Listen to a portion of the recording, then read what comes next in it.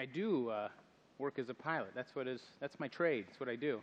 And it's kind of funny because when you're preparing a sermon, you're not always used to the timing and making sure you fit within the actual scheduled allotted times and so on. And so I spent this week, practicing my message to my co-pilot, and they was like, "Oh, you got to be kidding me!" It's like, no, it's a long flight from San Diego back to Chicago. Listen up. And he was rolling his eyes at me, but either way, it's my privilege, and I'm honored to be able to share what I've learned. And when I do get a chance to share, I think I get way more out of it than even what I'm able to communicate, because you spend so much time looking at it and reading it. So, with that being said, we are going to be speaking on Genesis 42, 43, and 44. Now, every time I've shared this message, including the ones in flight, it's gotten a little shorter.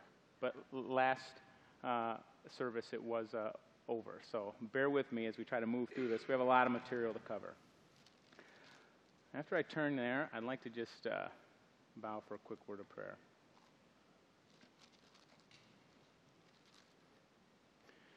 Father, we thank you. We thank you for your word and how it continually points us to Jesus, even before Jesus existed. We thank you for your redemptive plan and what you've done for us, how you've forgiven us so much. Lord, we pray that you would be glorified, your mercy would be shown, and that your message would be passed on today. And I pray, Lord, if I say anything that I shouldn't say or that shouldn't be retained, that people would just forget it. It wouldn't even make it to their ears. Lord, thank you for what you've done for all of us. In Jesus' name, amen. So, we have 3 chapters here, and it's the story where Joseph meets his brothers. And we have to kind of set the stage before we go through it. I'm not going to read all 3 chapters. It takes so long to read through those 3 chapters, that would be half the service. But we're going to take sections of it, and then I'm going to paraphrase sections, and we'll take other sections, and we'll move on. But we need to set the stage beforehand. We've all been listening to these sermons on Genesis. And we remember Joseph's story. Joseph, 17 years old, he's enslaved. Well, he's sold into slavery by his brothers. He's brought to the land of Egypt. In the land of Egypt, he goes to Potiphar's house, falsely accused, back to jail. He then, through a series of events, rises to power in the jail, gets shafted through a weird deal with a cupbearer, an interpretation of a dream, and then 2 years later, he is brought up out of the dungeon to the right hand of Pharaoh at the age of 30 years old. So 17 to 30, a ton has happened in this young man's life. And 30 years old is not very old to be in charge of the premier government/country in the world. The dream that he had to interpret to Pharaoh, do you guys remember, said that there would be 7 years of plenty followed by 7 years of famine. And where we're going to pick up today is when the famine began. So Joseph at this time is about 37 years old. 20 years has passed since his brothers have sold him into slavery. Now, we also got to remember in chapter 38, because chapter 38 is what happened to Judah. These are the 2 characters we're going to talk about, Joseph and Judah. And we're going to watch, it's going to be a character study of what happens to them through these 3 chapters to the end of 44. Now, when you think about Judah, remember, Pastor Ken had the privilege of giving us this message. His life was a little bit different than Joseph's. You remember, he was a part of the group of brothers who, when they saw him coming, I think Jared told us, they had nothing good to say about him. That's how much they hated him. When they saw him coming from a distance, they said, "Let's kill him." And he was part of that group. The only thing good we can say about Judah up to this point, from what I've read, is he said to his brothers, "Listen, he is our flesh and blood. Why don't we just sell him?" That's the good thing we can say. And so he convinced his brother. He does seem to hold a little bit of a leadership role, even in his family early on. You can kind of read between the lines. But he says, "Let's just sell him." And so his brothers conceded. And our eyes were opened up to Reuben. I always thought Reuben was a good guy until Jared taught us earlier that, no, Reuben was a selfish guy. And we're going to see that through this passage as well. So what we're going to know is where we're going to start today in chapter 42. Judah is back with his brothers, with Jacob, because Judah had left, went to Canaan, married a Canaanite woman, had 2 wicked sons, slept with his daughter-in-law, impregnated her, but don't worry, he thought she was a prostitute. So, he's got a wreck of a life. But then he turns around and he's back with Jacob, his father. This is where we start today. So that's the stage. Now bear with me here. Follow along. We got a lot of material to cover. Open up your Bibles to Genesis 42. The first section we're going to read is verses 1 through 5. Okay. When Jacob learned that there was grain in Egypt, he said to his sons, "Why do you just keep looking at each other?" He continued, "I have heard that there is grain in Egypt. Go down there and buy some for us so that we may live and not die." Then 10 of Joseph's brothers went down to buy grain from Egypt. That's how we know Judah was there, because he says 10 of Joseph's brothers went down there to buy grain from Egypt. But Jacob did not send Benjamin, Joseph's brother, with the others, because he was afraid that harm might come to him. So Israel's sons were among those who went to buy grain, for the famine was in the land of Canaan also. So we know this. Judah was back. We also know that Benjamin is still the favorite. It's almost gotten worse now. We know that Jacob hasn't changed. He still plays favorites. And we also know that others are doing the same. This is a big famine. We got all kinds of foreign countries, Canaanites, who are going down to Egypt to buy grain. And so Jacob hears about it. And he's like, that's where we need to go. And others were doing the same thing. So they show up here at this. I'm going to paraphrase for a little bit. In Egypt. Now think about this. It's a large famine. Many people from different cultures and languages are showing up. And Joseph is a busy man. He sits on a throne. You have to go into Mark's imagination every once in a while because I have to piece in some of this. He probably sits on a throne listening to people's case by case and deciding how he's going to disperse the resources. You realize this was not a welfare program. Joseph made Egypt one of the wealthiest nations on earth during this period of time. People showed up, and he decided who deserved the grain and who didn't, and then what it was going to cost. And he listened to them. And all of a sudden, up comes 10 of his brothers, and he recognizes them. He recognizes them right away. Now, one of the pilots I flew with this week, as I'm telling him, he's like, wait a minute. This makes no sense to me. Why would his brothers not recognize him? You got to remember, Joseph is now sitting as a ruler in Egypt. He looks differently. They shave their faces. He's probably wearing ornate robes. He sits on a throne. He's in a total different picture than where he was before. Andrew has this massive beard right here. You guys have seen it. That's what a Hebrew would look like. Those guys had giant beards. They were probably wearing burlap-type, robes. We know they weren't colorful because that one went to Joseph and was destroyed. They look like shepherds. And so it's very easy for Joseph to look at him and go, I know my brothers. And his brothers were older. They don't change as much. Joseph went from the age of 17 to 37. He's not speaking to them in their tongue. He's using an interpreter. He looks like he belongs to a different culture. And they don't recognize him.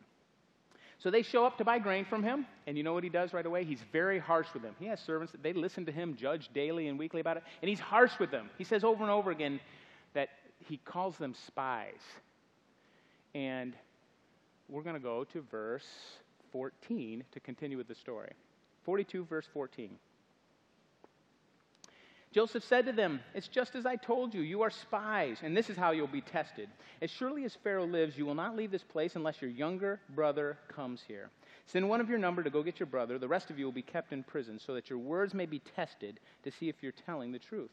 If you are not, then surely as Pharaoh lives, you are spies. And he put them all in custody for 3 days.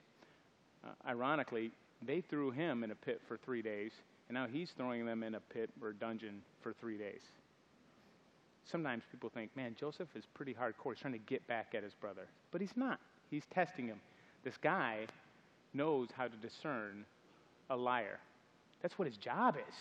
He sits on a throne and he listens to everybody's sob story. No. That's baloney. Yep, you need some grain. I'll sell you that. No. That's what he does.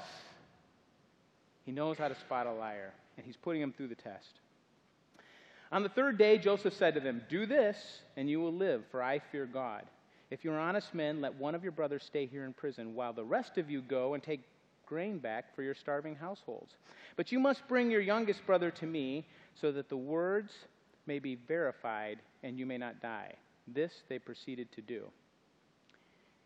They said to one another, "Surely we are being punished because of our brother. We saw how distressed he was when he pleaded with us for his life, but we would not listen. That is why this distress has come upon us." Reuben replied, "Didn't I tell you not to sin against the boy? But you wouldn't listen. Now we must give him an accounting for his blood." They did not realize that Joseph could understand them, since he was using an interpreter. When I read that, you start to get a bit of a picture of who Reuben is still. Reuben is still this guy who's like, "I told you guys, you shouldn't have done that." He's kind of doesn't take responsibility for anything he's been involved in. He's the oldest child, and we've kind of learned through this study that he is not what he was cracked up to be when we look at his life. So, they agree. They load up the donkeys. They fill the grains. Joseph makes sure he puts the silver back in the grain. They start heading home. They head home, and they stop to feed their animals at that first night. And they dig into the bags to feed their animals, and they find silver. And they're like, "You got to be kidding us." And their hearts are distraught. They can't believe it. They're like, "What is going on?" First, this guy is so harsh with us. He took Simeon. He put him in jail. I forgot to read that part, didn't I? While he was talking to them, he had Simeon bound, and he put him in jail. So they're leaving, going home without their brother. And now we have the silver back in our bags. And they get home. And they explain the whole scenario to their dad. "Listen, Jacob, all of this stuff has happened." And he's listening to the story. But the only way we're going to be able to get Simeon out is if we go back with Benjamin and prove we're not spies. And that's the only way we're going to be able to get any more grain as well. And Jacob says, "No way." Reuben actually pipes up in verse 37. Reuben said to his father, "You may put both of my sons to death if I do not bring him back to you. Entrust him to my care, and I will bring him back." I can't imagine being Jacob. I'd be like, "Shut up, Reuben. Your ideas are so stupid. I'm going to entrust him to my care, and if you don't bring back my son, then I get to kill my grandsons? But you don't make any sense." But this is Reuben. It's not about him. He wants to keep himself from any pain and not be accountable for any of the ramifications for any actions. So Jacob is like, "No way. This guy has some serious issues. I'm not sending my sons back to Egypt to buy more grain." But eventually, the food they have runs out. And his back is against the wall, and he has no choice. So he says to his boys, "Go back down there and get some more grain." And what happens in 43? Let's take a look at 43. "Now the famine was still severe in the land, so when they had eaten," that is some loud rain.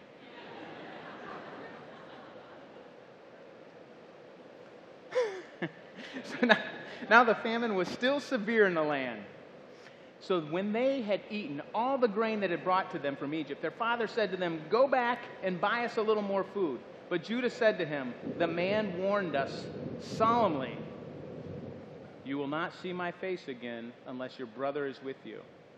If you will send our brother along with us, we will go down and buy food for you. But if you will not send him, we will not go down, because the man said to us, 'You will not see my face again unless your brother is with you.'" Israel asked, "Why did you bring this trouble on me by telling the man you had another brother?" And they replied, "The man questioned us closely about ourselves and our family. 'Is your father still living? Do you have another brother?' We simply answered his questions. How are we to know that he would say, 'Bring your brother down here'?" Then Judah says to Israel his father, "Send the boy along with me, and we will go at once, so that we and you and our children may live and not die. I myself will guarantee his safety. You can hold me personally responsible for him if I do not bring him back to you and set him before you. I will bear the blame for you all my life." Judah has a little bit different response to his father. It's very personal. It's not, "You can take my sons." It says, "You can hold me personally responsible. I will vouch that I'm going to bring your son back to you. As it is, he said, if we hadn't delayed, we could have gone and returned twice. And so Israel, or Jacob, concedes. He says, okay, you guys can do it, but here's the plan. I want you to bring some pistachios. Dan's a nut guy, valuable nut. We must have these in Canaan. We're going to bring pistachios to the guy. And honey. Luke's always telling me about special honey, where you get the good honey. They're going to bring honey and pistachios down to him as extra gifts, as well as 2 times the silver and Benjamin. And that's the plan. So they load up their donkeys with their gifts, and they head back down. Now picture this. They're arriving once again in Egypt. Foreign land, foreign languages, foreign people. They walk into the city. There's probably lots of people, like I said. You probably get in the line to go see Joseph, the guy who's going to tell you if you're going to get your grain or not and what it's going to cost. And they get pulled out of the line. Probably Joseph has a lot of servants out there and whatever, a courtyard. Remember, we're in Mark's imagination now. My imagination can get a little vivid. So all of a sudden, Joseph gets some guy, well, he's in the middle of a meeting, and he's like, hey, listen, those Hebrew guys are back. It looks like they brought their brother. And he's like, excellent. Take them to my house, prepare a meal, cancel my afternoon appointments. This is going to take a while. And so, that's what they do.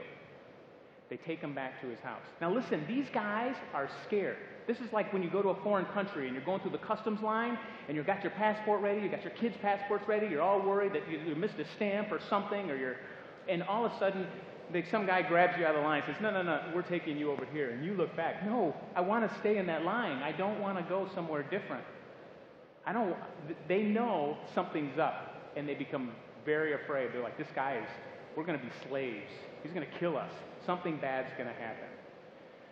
The steward takes him back to his house and starts to prepare the meal. And they begin to actually tell the steward, listen, the silver that came in we brought it back. I don't know how I got in there. And he even says, don't worry about the silver. Your God gave you that silver.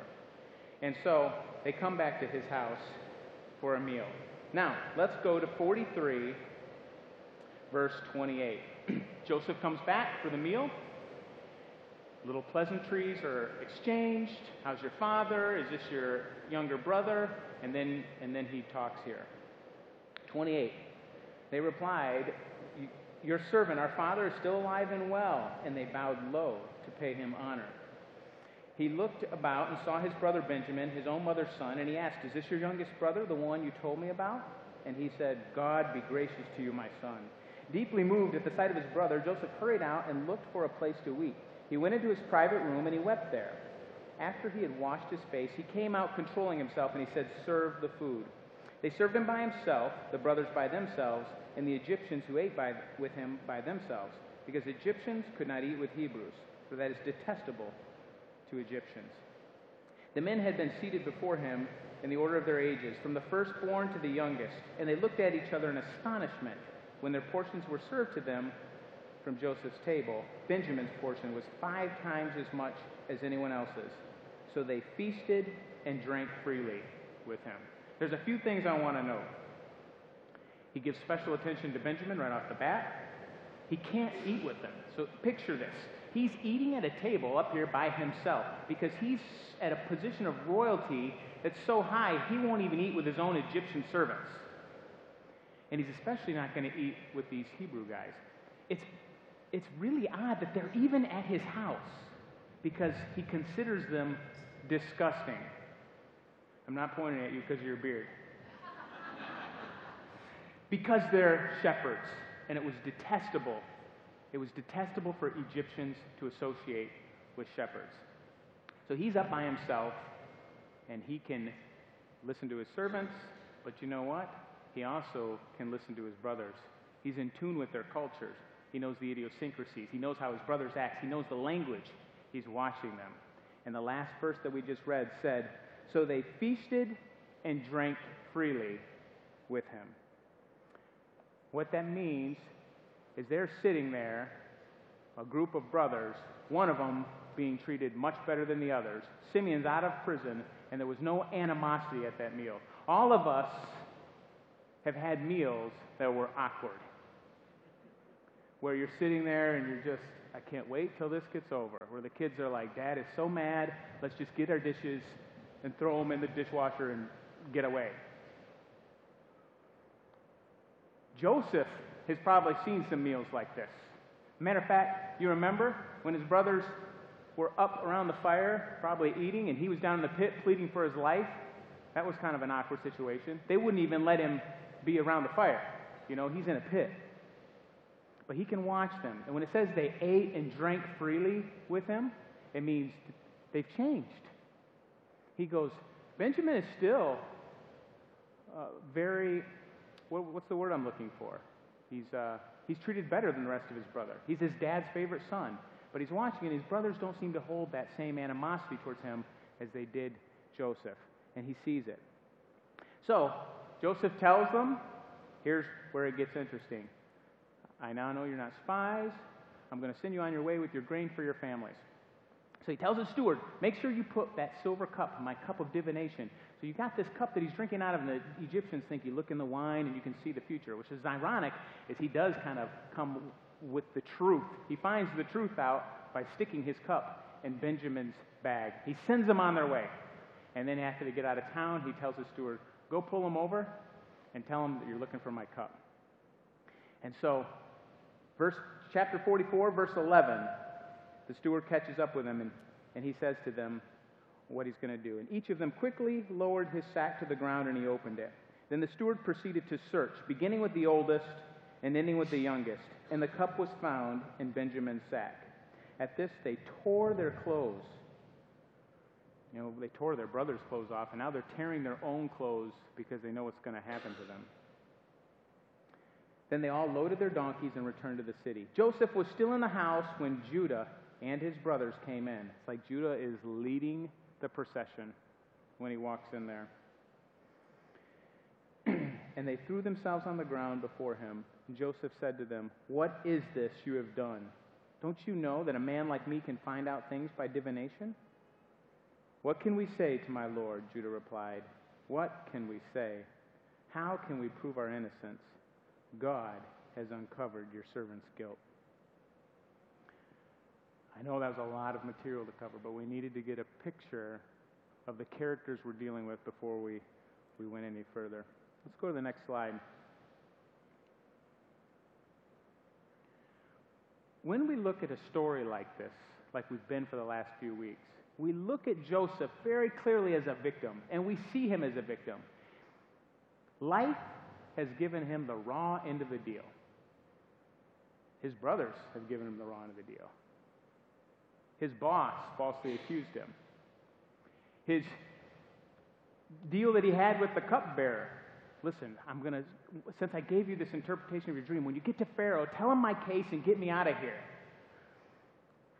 He is clearly a victim of the circumstances that have happened to him. And you know what? He's been basically a righteous guy throughout the whole story.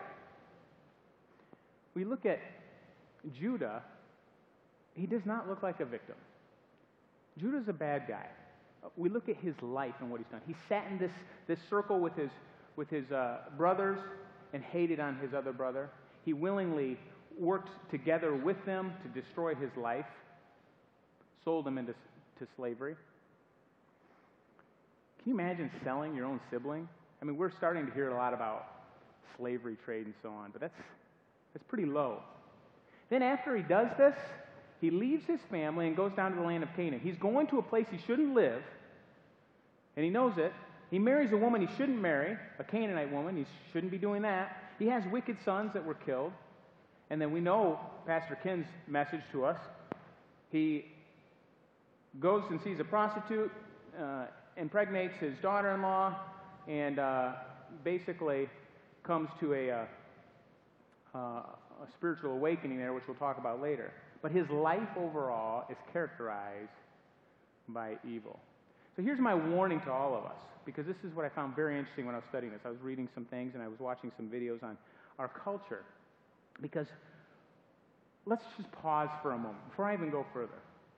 When you think of your life, when you're driving home from work, when you're mowing your lawn, when you're washing your dishes, and you picture your life, do you think of yourself as a victim or a tormentor? I know when I'm driving by myself, my mind usually goes to what a victim I am. I can't believe those people talked to me that way, treated me that way, acted that way to me. I can't believe my boss promoted that person over me. Usually. And then we go and we share it with other people as well. I think of myself as a victim. I would guess in a group this size that we had very few people, if they're honest with themselves, think of themselves as a tormentor. You know what? Our culture right now is a culture. I like what Jared said last week. He said in Romans 12, says, do not conform to the pattern of this world. That's our culture. Paul's saying, don't absorb your culture. Test it. See how it aligns with Scripture. Our culture right now is defined as a culture of victimhood. Let me give you an example. In the 1800s, we were a culture of honor. Our honor was very important to us. If you slighted me, even if I was just a perceived slight, it deserved me addressing it, to the point where I'd slap you across your face, and we're going to have pistols at dawn, and then we're going to watch 10 paces out like this, and I'm going to turn around and I'm going to try to shoot you. That's how important my honor was to me, and that's how we dealt with slights. That was the 1800s. They went right into our country. The Old West guys, they were all having, you bump into a guy in a saloon, you spilled his whiskey, and he's like, that's it. You dishonor me. Let's get out there in the street where we're going to shoot each other. It's a strange culture. And we decided in the 1900s that wasn't the best way to solve. Probably lots of victims were getting shot just because the perpetrator was a better shot. So nothing was getting solved out of this. So we decided in the 1900s, I don't know how cultures start, the we people decided. And they changed things a little bit. We became a culture of dignity. Through most of the 1900s, it was almost below you to take offense to things. You know what I mean? It's like a slight, that's below me. I'm a position of dignity. I'm not even going to let things like that bother me. I remember coming home as a small child from elementary school crying about something, and my mother saying, sticks and stones will break your bones, but words will never hurt you, which wasn't true. They really hurt. But you know what? She wasn't telling me about words not hurting me. What she was telling me my culture. She'd say, Mark, you cannot let every offense bother you your whole life. Stop being a victim. Stand up straight and ignore it. I'm not saying that the culture of dignity is better or worse or anything, because all of our cultures have problems. But that was the culture of dignity. But lately, really the last 20 years, our culture's really changed. Our culture's now changed to a culture of victimhood. It started a lot in universities, and what we have is we have people who claim that they're wrong all the time. But it's like the honor culture. The slightest slight, even a perceived slight, can be something very dishonorable that you need to address. But it's not like the honor culture where you're going to go to that person and address it directly.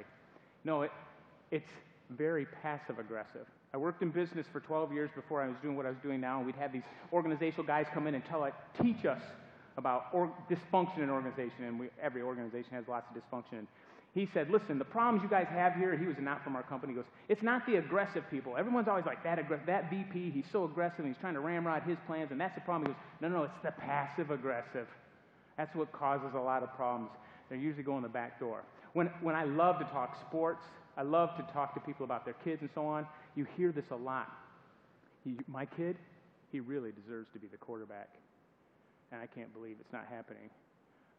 And you know what? I'm not going to even address the coach about it. I'm going to go tell the principal that he needs to address the coach. I can't believe the grade my kid got on that paper.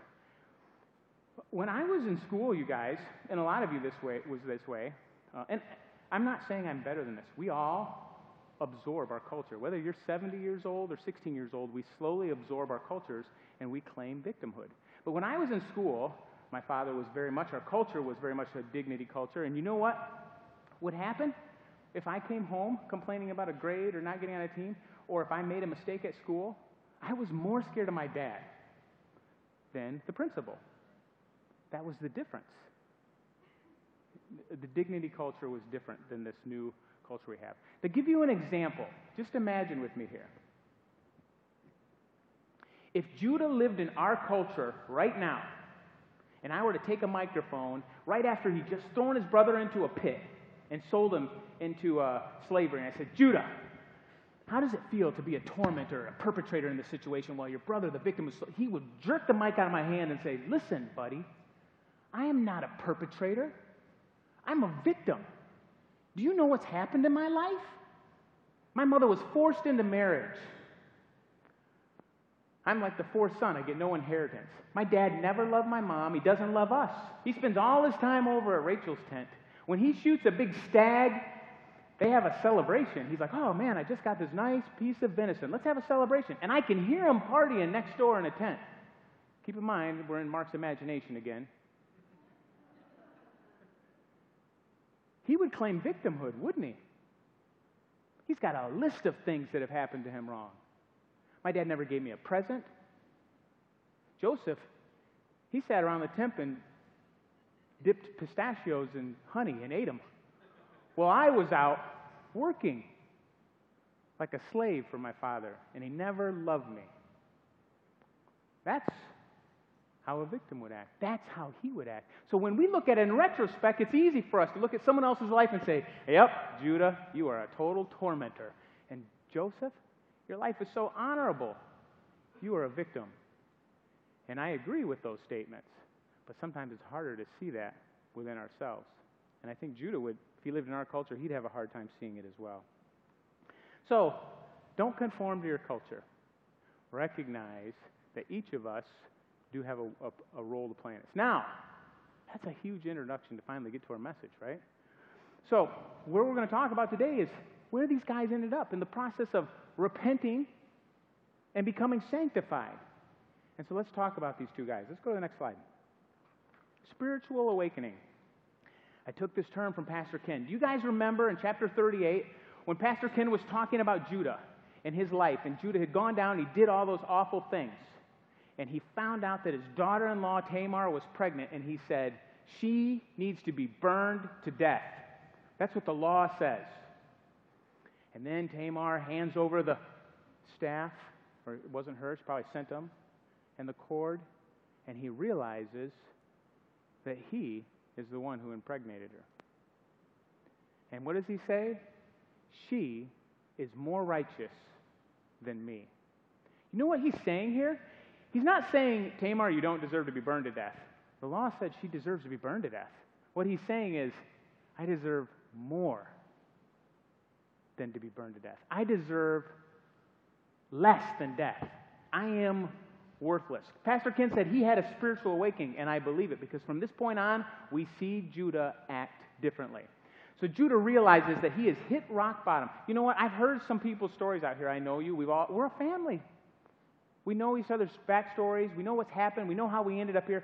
Some of us had to hit rock bottom before we finally came to an end of ourselves and said, I got nothing left. I don't know how I got myself here, but my eyes have finally been opened to who I really am. I'm less than dirt. That's how it is for some of us, and we realize that. And Judah had that eye-opening experience. And we know in chapter 44, something changed. His daughter-in-law had twins. It said he never was with her again, physically. And he took his daughter-in-law and his twins, and they moved back to Jacob because he's on this next journey.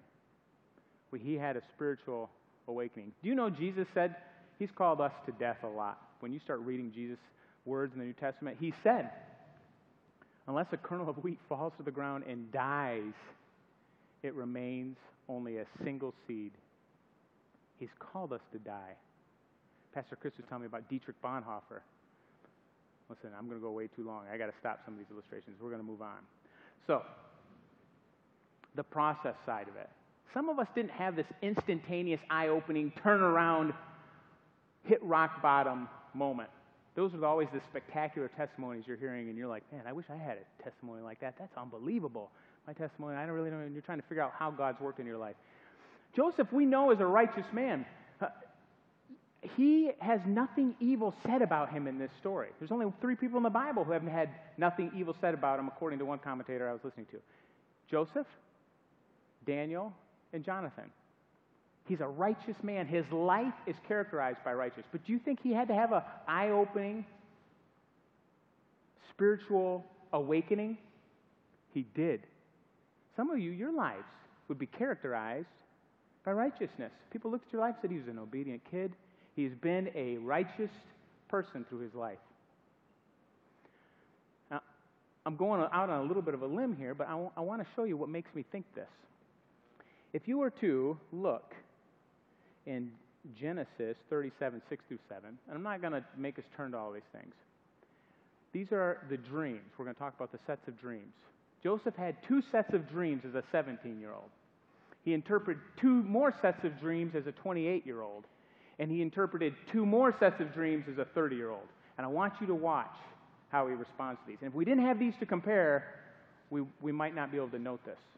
Jared, when he spoke to us about this, he said, we kind of fluffed it off when Joseph came out and he tells about his dreams, the sheaths. We're all putting these sheaths together out in the fields, and brothers, all yours bowed down to mine. It's weird. And then the same thing with the stars. All your stars and the sun and moon bowed down to mine. It was so weird. But he's like, let me tell you my dreams, guys. Let me tell you my dreams. And I think Jared said, it's a little bit of a lack of maturity maybe there. We don't want to be too hard on Joseph. His life is characterized by righteousness, right? But we don't want to be too hard on him. It seems like, but there's a little pride there. Listen to this dream I have. I hope you can see it through my brightly covered jacket. Don't let that distract you. He's a little bit proud. So he gets shafted a few times, thrown in some pits. Life is hard on him. Life's been hard on us, right? He's had a few down moments. And all of a sudden, he ends up in jail, trying to figure out a way out, and 2 more guys come to him with dreams, and he's excited. The cupbearer and the baker, and they show up, and he says, God's the interpreter of dreams. Tell me your dream. And I look at it the first time, many times I've read this passage. Oh, what's wrong with that? But I'm noticing some difference there. He's saying, God's the interpreter of dreams. Tell me your dreams. It's like a partnership now. Me and God, we're going to help you. We're going to get this figured out. It's like a partnership that they've worked out. 50-50. You have to go with me a little bit because I am interpreting some things with a little bit of leeway. But what pulls it together to me, what made me really realize that he's changed through this process, is when you go to Genesis 41:16. Go back a few chapters with me real quick. Genesis 41:16. Let's start in 15. Pharaoh said to Joseph, I had a dream, and no one can interpret it, but I have heard it said of you that when you hear a dream, you can interpret it. He's like, you. And this is Joseph's chance, you guys. He tried to work his magic through the cupbearer, gave him the message, just tell Pharaoh this, and that, how I've been mistreated, and then I'll get out of here. That didn't work. Cupbearer didn't mention anything. So now he's got one-on-one time with the boss, and he has an opportunity to show him his special skill, who he is. And what is the first words out of Joseph's mouth? I cannot do it. Wait. We went from, listen to my dream, to listen to God and me, to I can't do it. Listen to just God. He says, I can't do it, Joseph replied to Pharaoh, but God will give Pharaoh the answer he desires. Joseph had a spiritual awakening, folks. He had to suffer much to get there. And his eyes were open to who he was. He wasn't perfect. He was righteous. He's been a picture of Christ in many messages. But he was a man.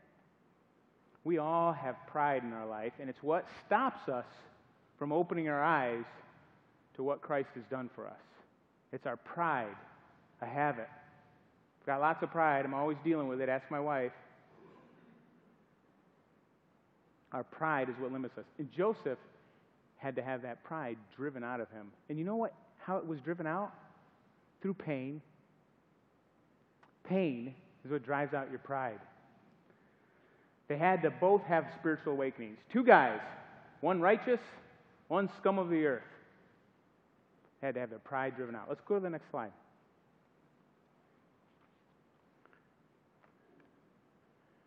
They had to have an acceptance of God's sovereignty. Now, the first one is we're going to talk about Judah. Let's just look at these pieces of scripture real quick. 42:21. This is him and all his brothers. 42 verse 21. Remember, they said to one another, "Surely we are being punished because of our brother. We saw how distressed he was when he pleaded with us for his life, but we would not listen. That is why this distress has come upon us." See, God gives natural consequences. He sets them up. And sometimes when they come to our lives, we need to recognize that came from God's sovereign design. We hear a lot of sob stories sometimes, and it's funny. I want to tell people, do you think maybe some of your decisions led to all these pits that you're in?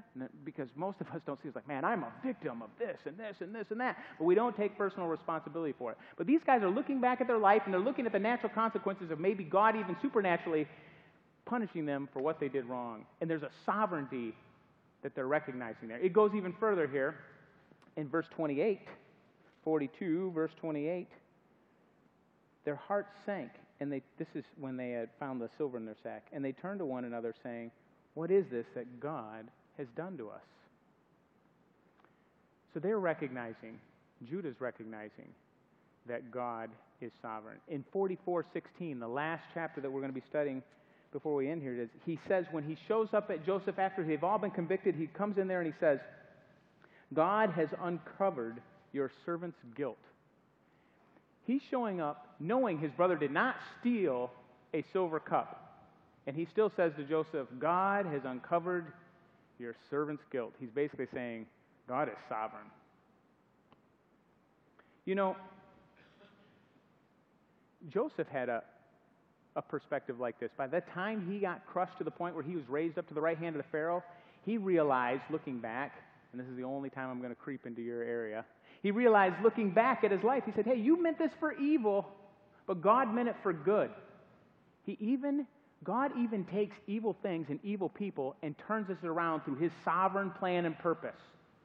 Some of the pains and misery you have in your life, God allowed them to happen to change you. I know my own stories. I know some of your stories. Joseph had to come to a point where he was no longer, and I don't know if he was, this is Mark's imagination, bitter, frustrated, or trying to manipulate a situation because of all of this wrongdoing that's happened to him undeservedly. And he had to come to a point where he says, God is doing this to me to conform me into something he can use. Do you realize all this Old Testament, God constantly is showing us how he's conforming us? That's what he wants us. He's trying to conform these people to be like Jesus before they've even met Jesus. He's trying to conform us to be like Jesus. God's conforming us. So let's move on, because this is where, when we finally become conformed, we become sanctified. This is where I find this very interesting. This is what gets me excited. Sanctification in the most simplest form is just becoming like Jesus. That's what it means. Every time we hear, we're like, yeah, we need to become sanctified. It means we need to become like Jesus. Both of these guys became like Jesus. But the one I really want to touch on is Judah, because we spend most of our time talking about Joseph, all the stories from childhood. But I want to talk about Judah. Judah, in chapter 44, gives the longest speech in this story. He gets more, quote, time in one area than anyone else. And it's interesting. So in chapter 44, verse 16, Judah says to his brother, just like he said, we just covered, God has uncovered your servant's guilt. We are now my Lord's slaves. We offer ourselves, and the one to have it was found to have the cup. You realize that there was a time in the future that came, and Jesus was at a point where he was so humbled, he said, I don't want to deal with this pain, Lord, that's coming to me. He's sitting in a garden praying, but he says, but not my will, yours. And Judah's in the same spot. He's not going to defend himself. He's like, we're now my Lord's slaves. I'm not going to defend it. I will do what you ask. I have nothing to stand on there. Judah is becoming sanctified. It gets better. In verse 30, he's still giving his speech. And through this speech, he's constantly talking about his father. My father, my father, my father.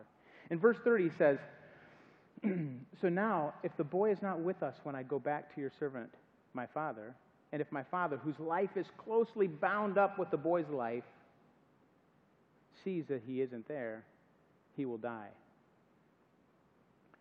He's telling Joseph, Mark's imagination, my father, who I love very much, is very attached to this boy, this spoiled brat. He loves him like you would not believe.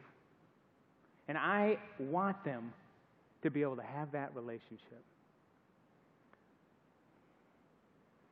Jesus hung on a cross and said, Father, I know how much you love these spoiled brats. Forgive them. They don't even know what they're doing. I want you to have a relationship with them. I'm willing to sacrifice myself.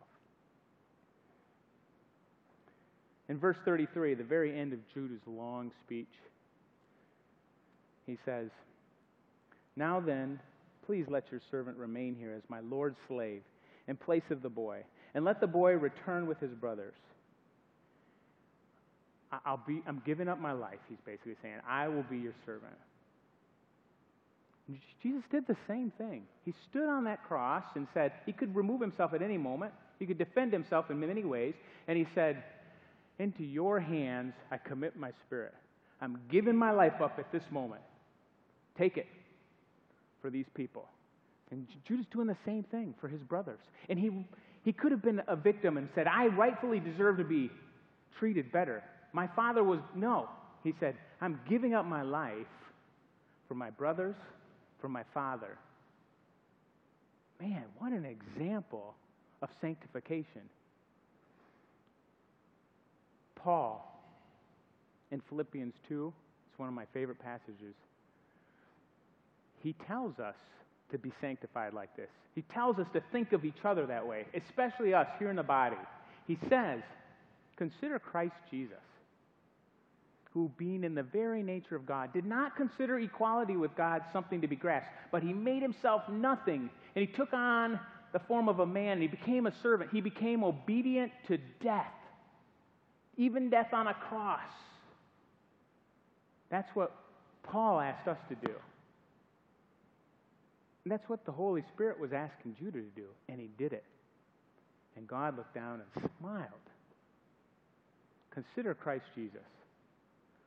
This is what's even more interesting. Go ahead and go to the next slide. I love this part, because the more I read this, my eyes were opened up, because Joseph has been our superstar our whole lives in this story, and rightfully so. He is a picture of Christ, and he became sanctified and obedient and humbled. In Philippians 2:5, it says, after Jesus gave up himself, there's the word therefore. It says, therefore God raised him up to the right hand of the Father. You know what? Joseph, this is what we've heard many times in many sermons, was raised up to the right hand of the Father. It was a picture of God's mercy and grace, and that's why we talk about it. Joseph was raised up out of a pit, and he was sitting at the right hand of Pharaoh. That's the picture of Jesus. We never hear a whole lot about Judah. I've never heard anything like this before. He says, right after he raised him up to the right hand of the Father, there's another verse that says, and he gave Jesus the name above all names. And it's like, wow, that's pretty cool. You see, Judah, I don't know how much honor he received here on earth. Probably went and lived in the land of Goshen with his sins in his past. But he did obey God, and he was sanctified. But picture this. In a time yet to happen in the future, Revelations 5:5 says, John, you remember John, Jesus' best friend? He goes on the island of Patmos. He gets caught in a vision. He writes the whole book of Revelation while he's in this vision. While he's in the island of Patmos, he gets transcended in some weird vision to heaven, and he's up there, and he's distraught with pain because he's looking at this scenario going on where there's a scroll with seals on it, and no one can open it. And he says, he's weeping, and an elder comes to him and says, "Don't weep. Look over there. You see him? That's the Lamb who was slain." Now, here's what I find very interesting. I think, Mark's imagination, that Joseph and Judah and Leah and Rachel and Jacob are in heaven. And I think that this event will happen in the future, and they will all see it. I think they're going to be sitting there, and if you can get chills down your spine in heaven, Leah's going to get them, and Judah will. Because right after he says the Lamb was slain, he's going to say, the Lion of Judah, he can do it. What kind of honor is that? That's unbelievable.